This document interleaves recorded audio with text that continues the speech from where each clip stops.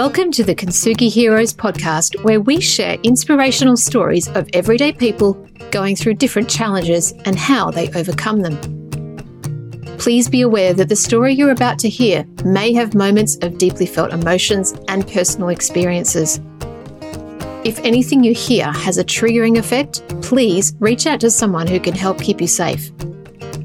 If you love this conversation, we'd love you to like and share it with your friends so we can continue to share more inspiration and hope to as many people as possible. Now, listen up for our next hero story.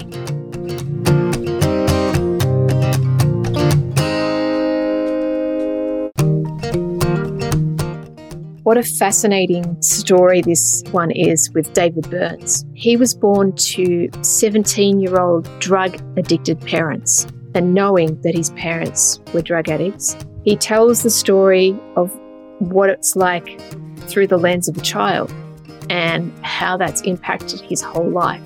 He was driven, though, and he wanted normal and he wanted to achieve something despite the very challenging, tricky, difficult, abnormal scenario of his upbringing, even though to him it was normal.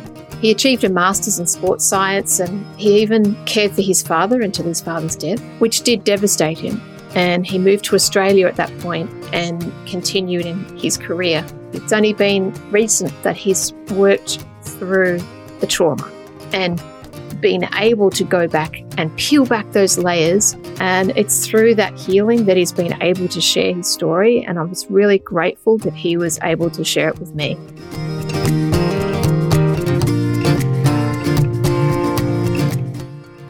Hello, and here we are. It's another episode of Kintsugi Heroes. I'm here with David Burns today. David, how are you going? Going really well today, Aveline. How are you? I am really well as well. Despite the rain outside, it's a great day. Every day is a great day. The gift to be here, right? Yeah, absolutely. So let's get started, shall we? I'm going to hand it over to you. Can you take us back to where your story begins? Yeah, thanks. This is a little bit raw, but happy to share. And I suppose it's part of my healing process as well. But for me, my story starts in my childhood. I've got early memories of my parents, and they were very young when they had me. Actually, they were 17 and 18, and actually had challenges themselves with drug addictions and stuff that they were kind of dealing with, and trying to bring up a young child in the 80s. So I've got early memories of a lot of parties with being that little boy around a lot of people, and actually being taken off my parents a few times in them early years. Went to live with my grandparents while my mum and dad tried to work through some of these addictions that they had. And so it was looking back, quite chaotic, and a bit of neglect there, really, even though there was love. And yeah, my dad was, he really kind of tried to get out of the area that we were living in Lancashire in the northeast of England. And when I was 5, he drove to Germany, from England, in a car with his friend to try and, start a new life for us. And a couple of months later, he sent some money over for me and my mum, and we moved over to Germany. So yeah, from 5 years old, was in a different country, which was all very, kind of new and, quite a lot for a young child.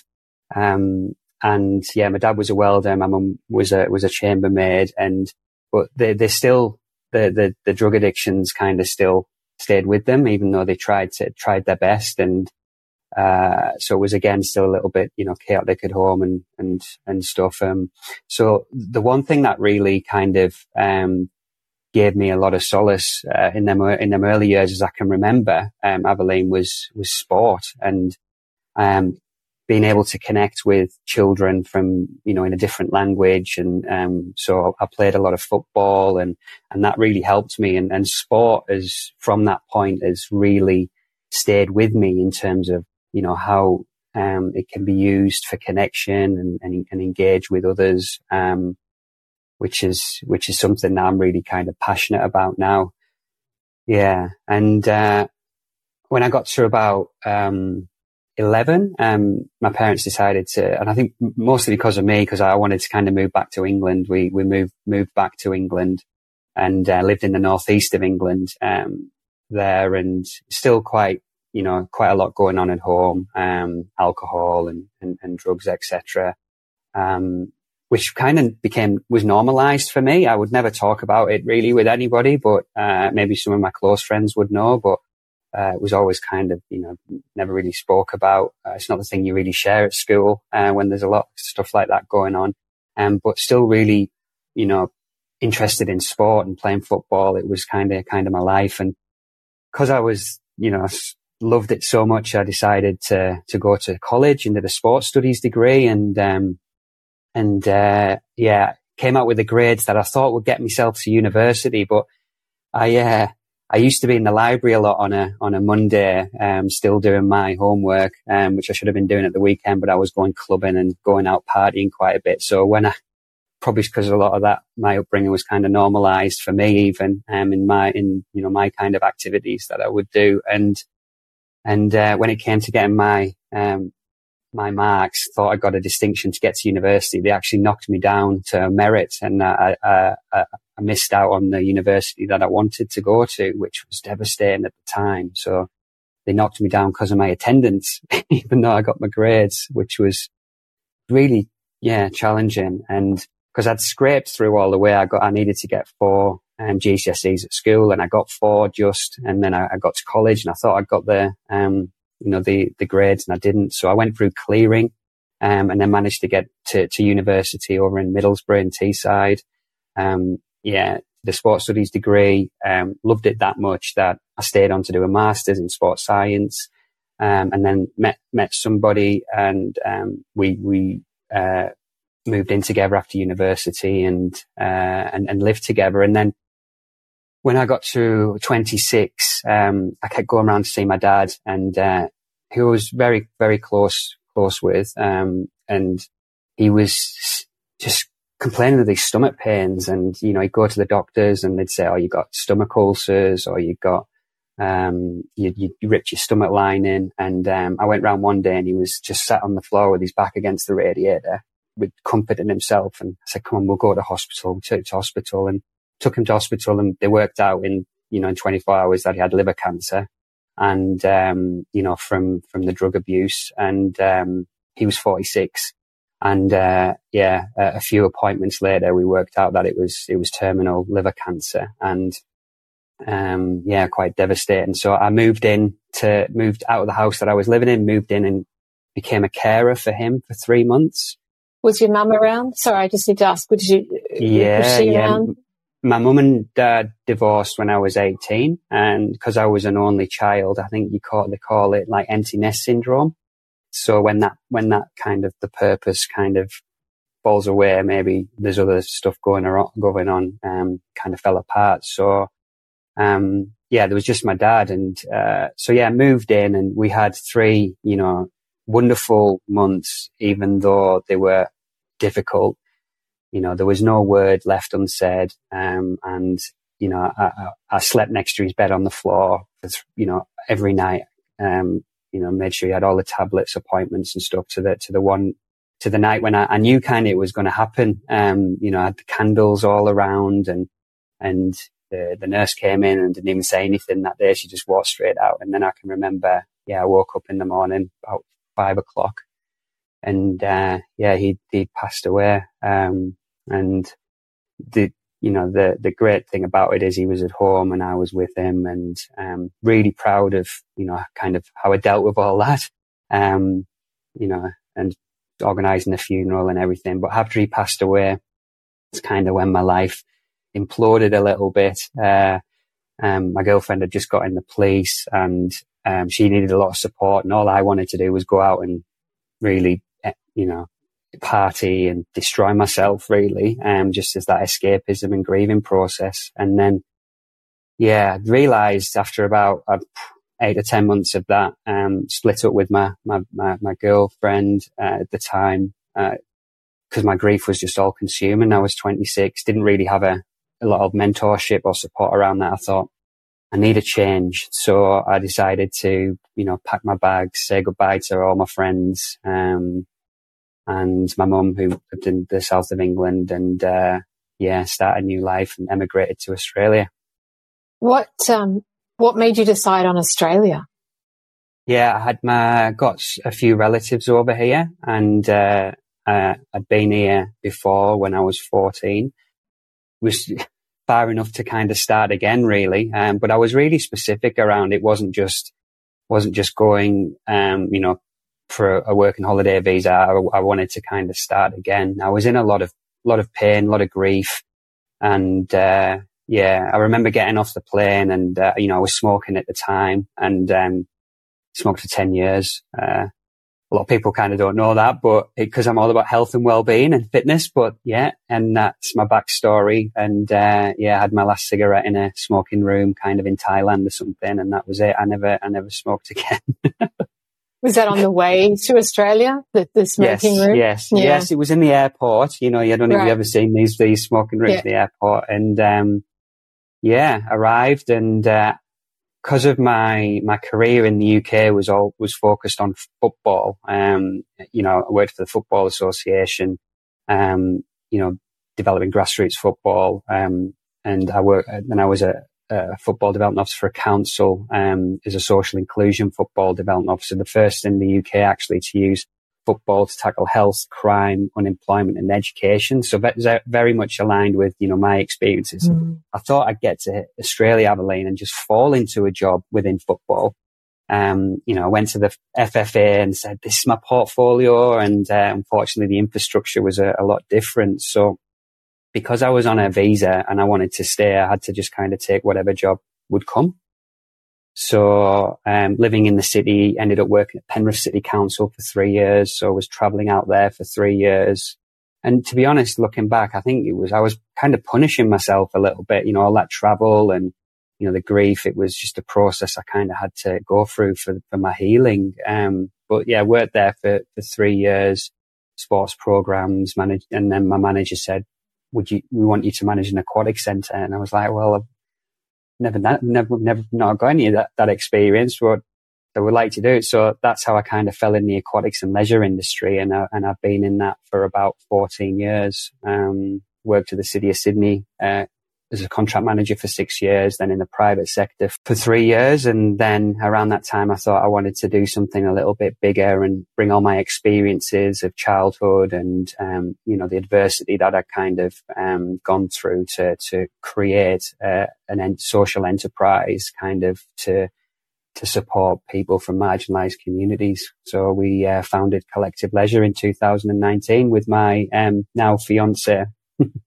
Wow. What a journey. I'd love to go back to your childhood, these memories you have of your parents as a young child. You've spoken about them. There's a lot of alcohol and drug use. Were you there to witness that as a young child? So they openly took drugs in front of you? I can always remember in Germany that there was something not quite right. And, used to kind of be locked out of the bathroom. I'm wondering what's going on in there, and never really understanding what that was, or like I said, that I was around a lot of people a lot of the time, and and they were just young. You can imagine having a child at that age. I'm 43, and hopefully one day I'll have a child, and it's hard for me to comprehend sometimes. So, there was still a lot of love and things, but so them were my early experiences. And then, as I got a little bit older, my dad had a conversation with me when I was back in England. We're actually, at his factory, and we had a wood fire wood burner, and we used to get the pallets from his factory on a Saturday. So we had some wood, and I can remember him telling me one day that, you know, the addictions that he had with heroin, and, you know, some of the reasons why, and things. And there's always a backstory, you know, with the kind of childhood that my father had. And, it's, that was kind of the way I realized what was going on. How old were you when you had that conversation with him? I think I was around 12 or 13. Right. Yeah. And you were close to him, is that right? Yeah, very, very. He was my best friend. That's beautiful. Yeah. That's really lovely. So his addiction didn't get in the way of being a good parent? Yeah, it's an interesting question, because the more I've done around, you know, therapy and my own healing, you know, I've always thought there was always love there, always. You know, we didn't have a lot, but my memories are, you know, playing football and on the field, and, you know, with my dad. And, you know, you don't have to have a lot of money to have fun, you know.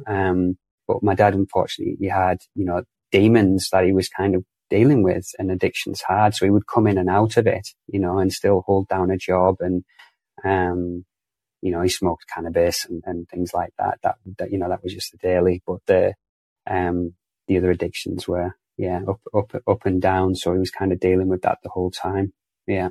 And one of the best things he ever did, he took me into his factory once, and he put me on his machine. He was always on the one machine. He was a welder by trade, but, he worked in a factory in North East England. He said, Dave, you know, if you want to fool around at school or whatever, you can, but you'll be in here with me on this machine. Or, you know, if you get your head down and you work hard, you might be able to go to university and stuff. And, you know, it was just things like that were like, you know, so I look back now and huge for me, and, you know, really smart from my dad as well.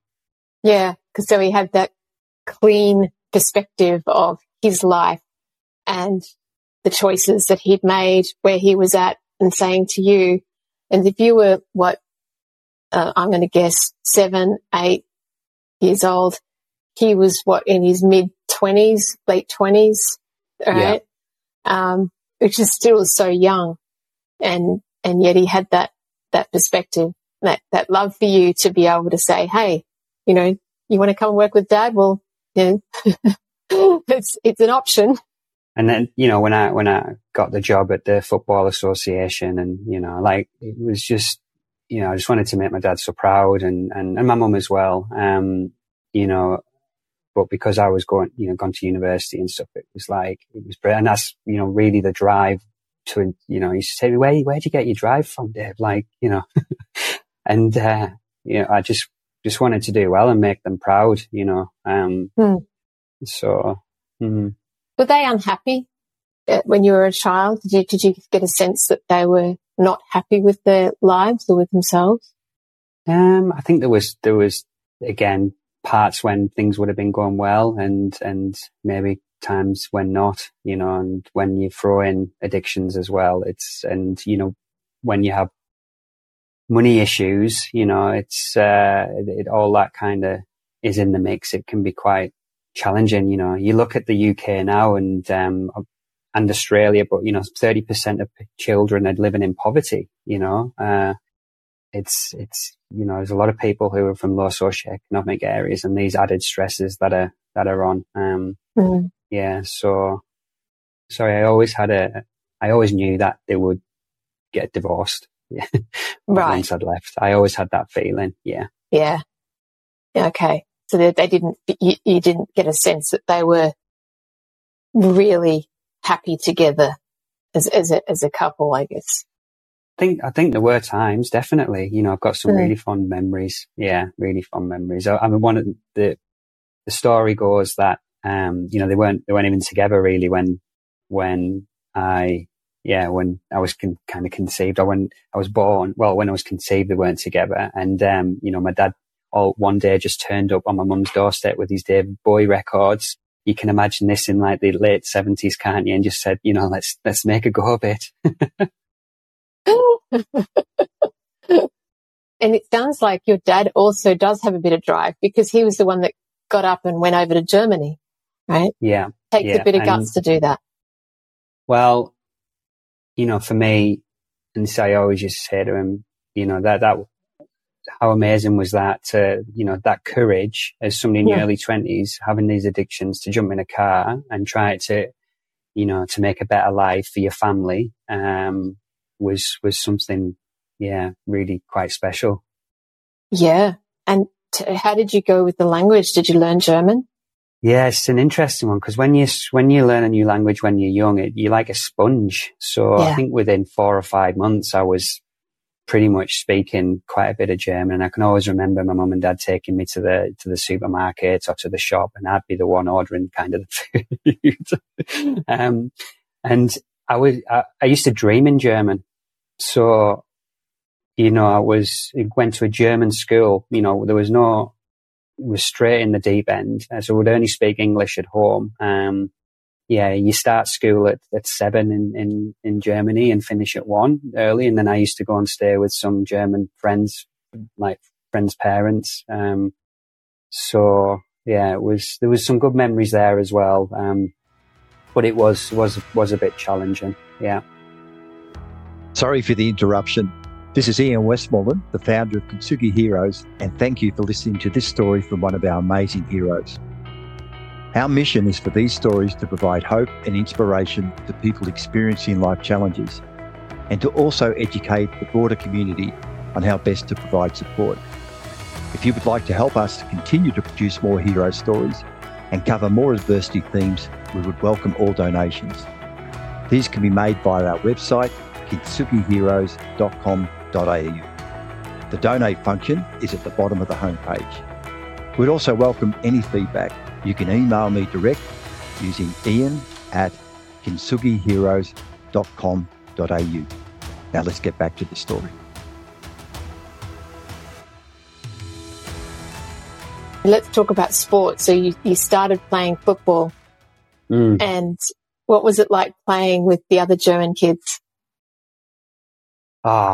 It was, I used to love it. I used to play for a football club called FC Stern.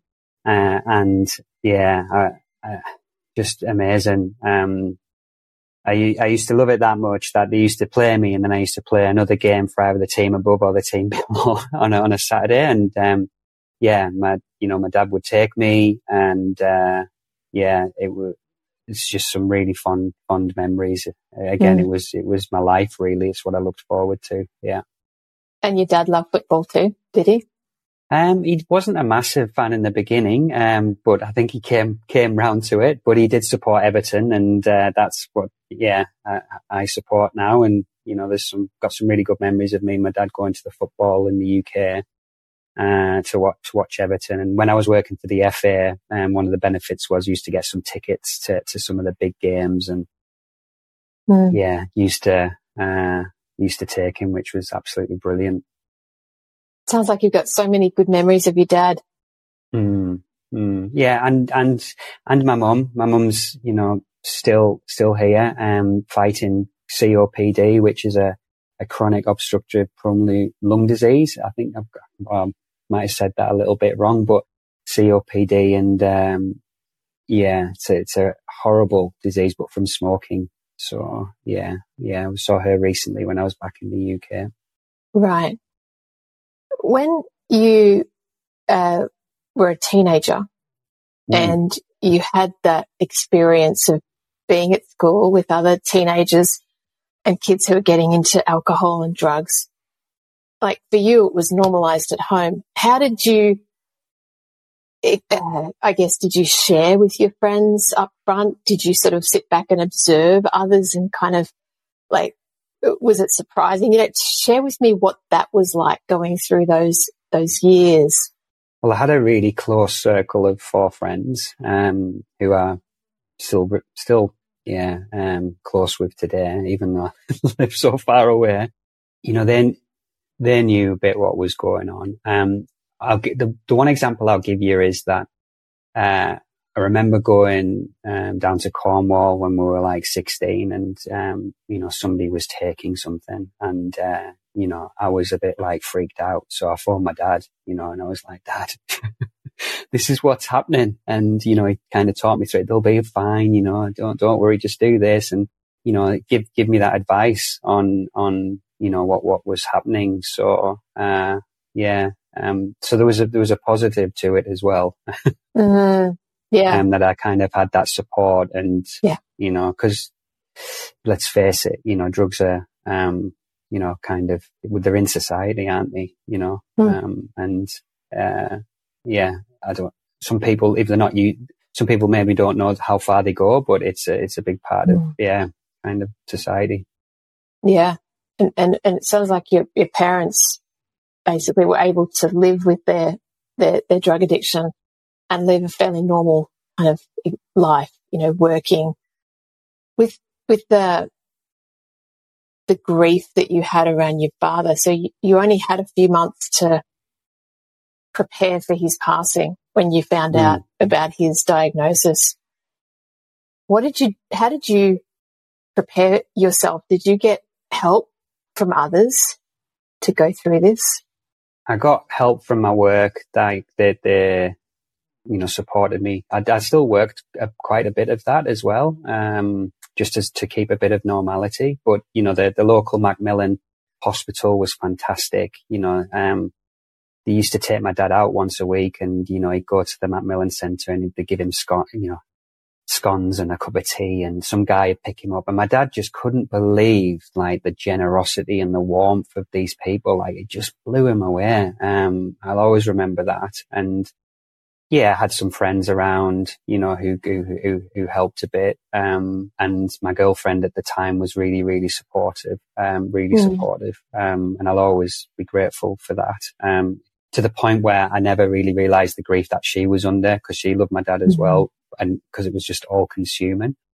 So in terms of preparing, it's an interesting one. I think because you're so focused on these are the tablets that you've got for this morning. These are the creams that we need to put on you. Liver cancer is such a kind of horrible disease because you basically lose all your weight, and my dad was very thin anyway. So it's not very nice to watch. But again, because of the relationship we had, we talked a lot and, we knew where we were going to put my dad in terms of his ashes, and we'd gone to the spot and stuff. So, I think it was just actually once it happened, then it was, a bit of a reality check. At what point did your dad stop taking drugs? Do you know? 3 years before he passed away. Okay. And what they say is, this is the class A is he still smoked, cannabis. But that was class A, and it usually takes 3 years before you can get away from it. But because of when he was in his early 20s, and at that time people were using needles and sharing, and you didn't really think about anything. So, he got hepatitis and stuff, and what can happen, that hepatitis later in life can become liver cancer. Right. So it is a real shame because he was, getting himself sorted. But it kind of got him in the end. At 46, which, I'm 43 now, and I think, Jesus, it's, nearly coming up to his age. So, it's an interesting one, kind of looking back. And he was, he was starting to cycle, and that's where we took his ashes, where he used to go for this bike ride and look over, part of the northeast of England. You got these rolling hills and stuff. And, he thought, this will do for me. That's really sweet. That's lovely.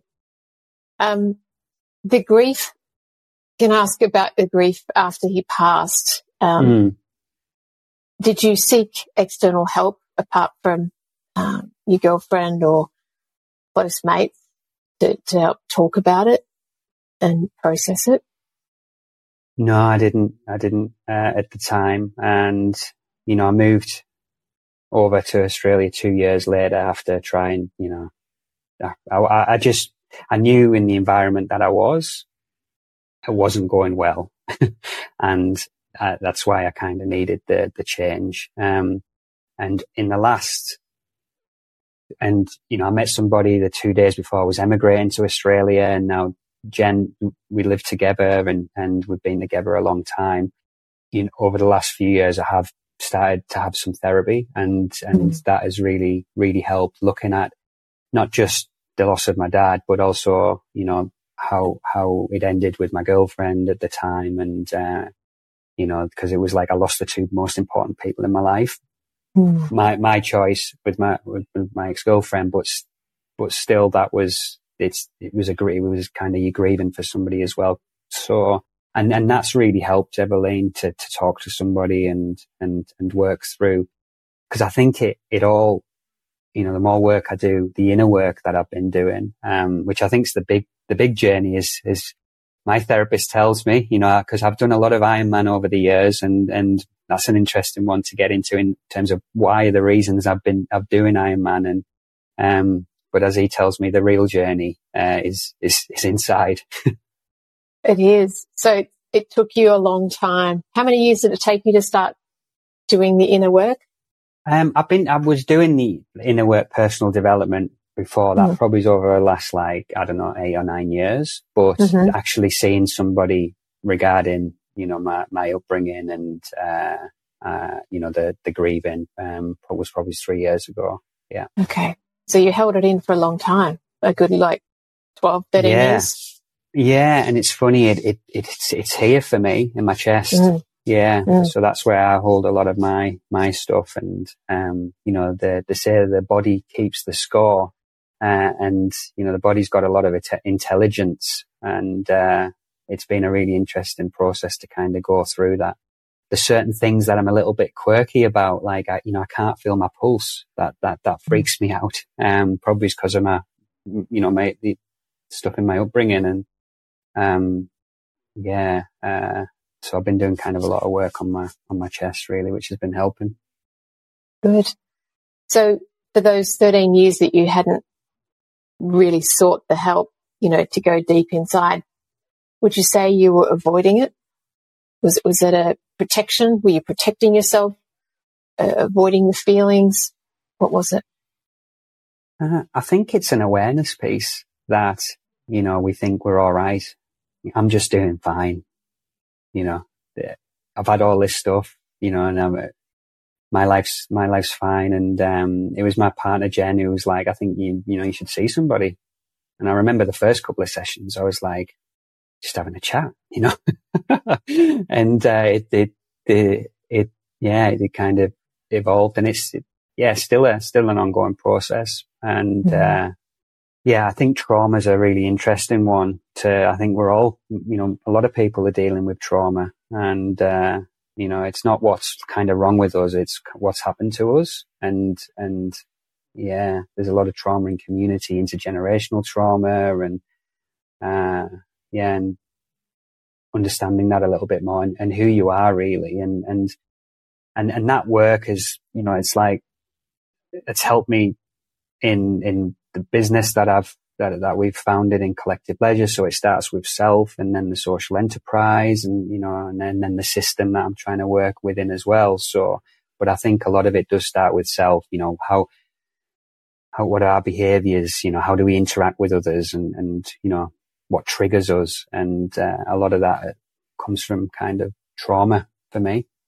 How do you feel today versus, I guess, at the start, or when I say the start of dealing with the pain of loss of your father and your relationship to your girlfriend?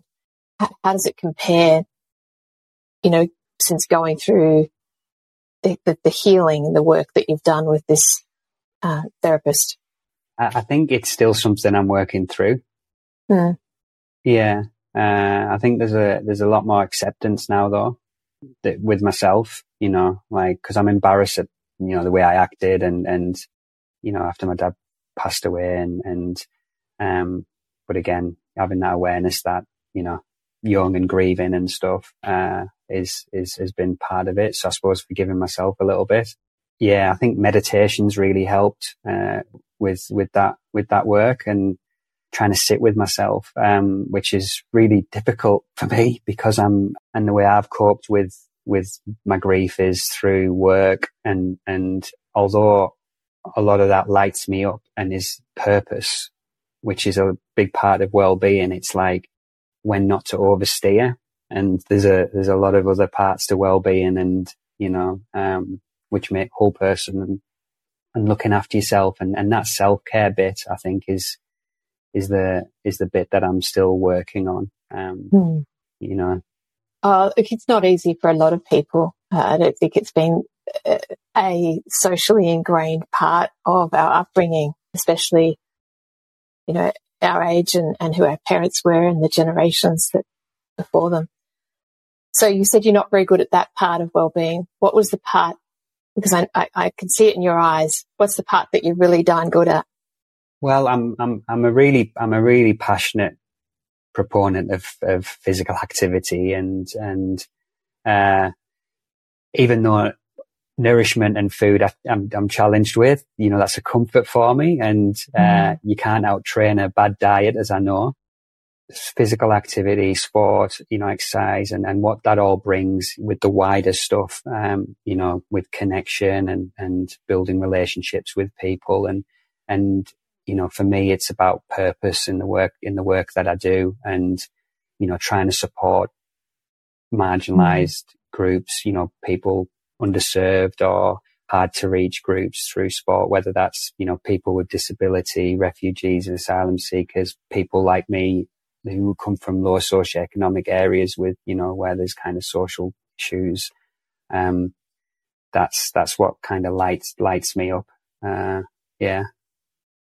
That's beautiful. So looking back on the journey, what has been a silver lining or some gems that you've gotten along the way? I think for me, your challenges can be your biggest gifts. So at the time, you know, when you're dealing with adversity, and, you know, it was the worst thing that ever happened, losing my father.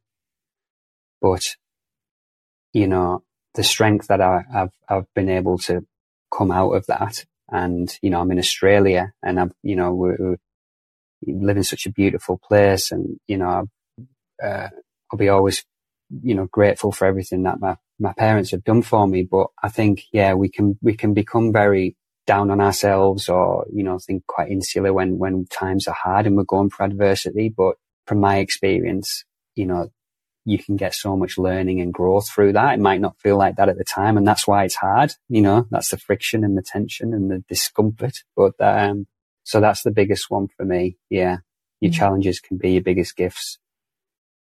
Your partner Jen has been with you throughout this whole journey. You said you met her a few days before jumping ship. Yes, that's right. Yes, she said to me, "Why are you moving to Australia? It's it's not very good." I'll say it politely.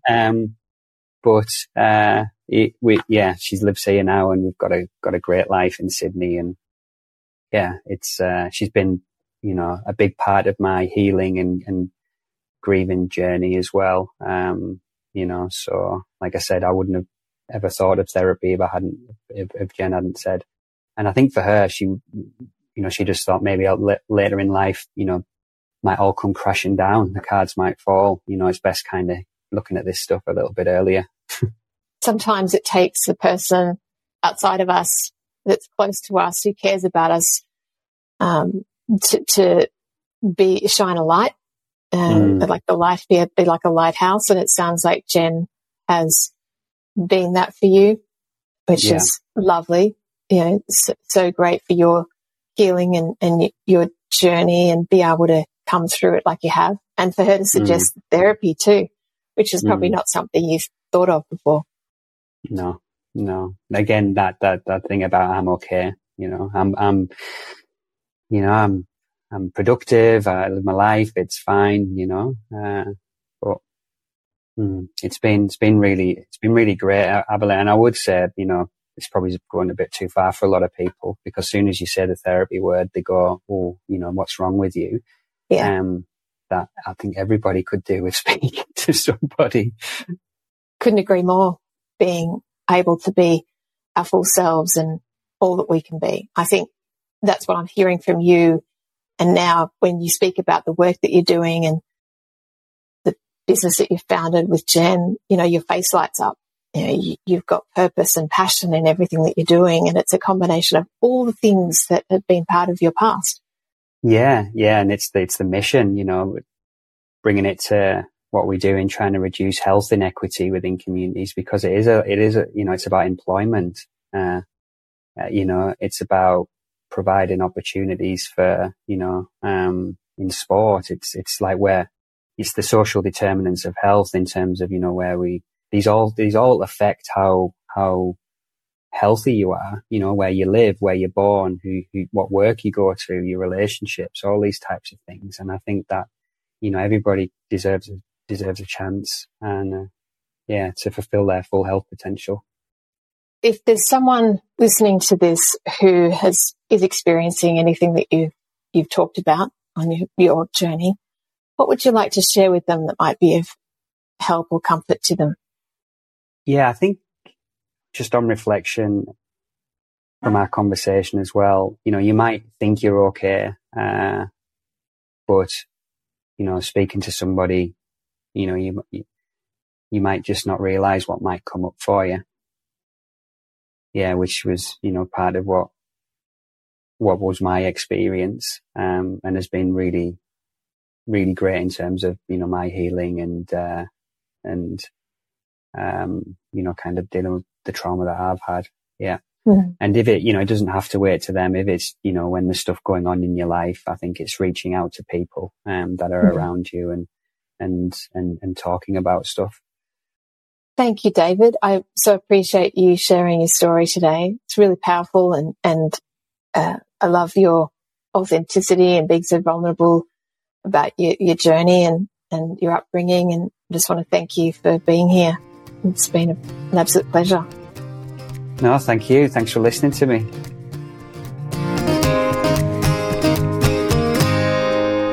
We hope you've enjoyed this episode of Kintsugi Heroes. Please like and share the show to your friends so we can get this out to even more people. If you have a story you'd like to share with us, please reach out using the contact details below. And join us next week for our next hero's story. Until then, keep being you and remember that we are all heroes in our own unique way.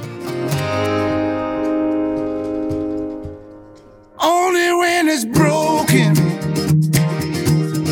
Only when it's broken. When it hits you in the middle of the night and the truth burns so bright. Only when it's broken. Only when it's broken. Take pride in those cries. It's only for tonight, and then you rise. Only when you're broken. Only when you're broken. Only when you're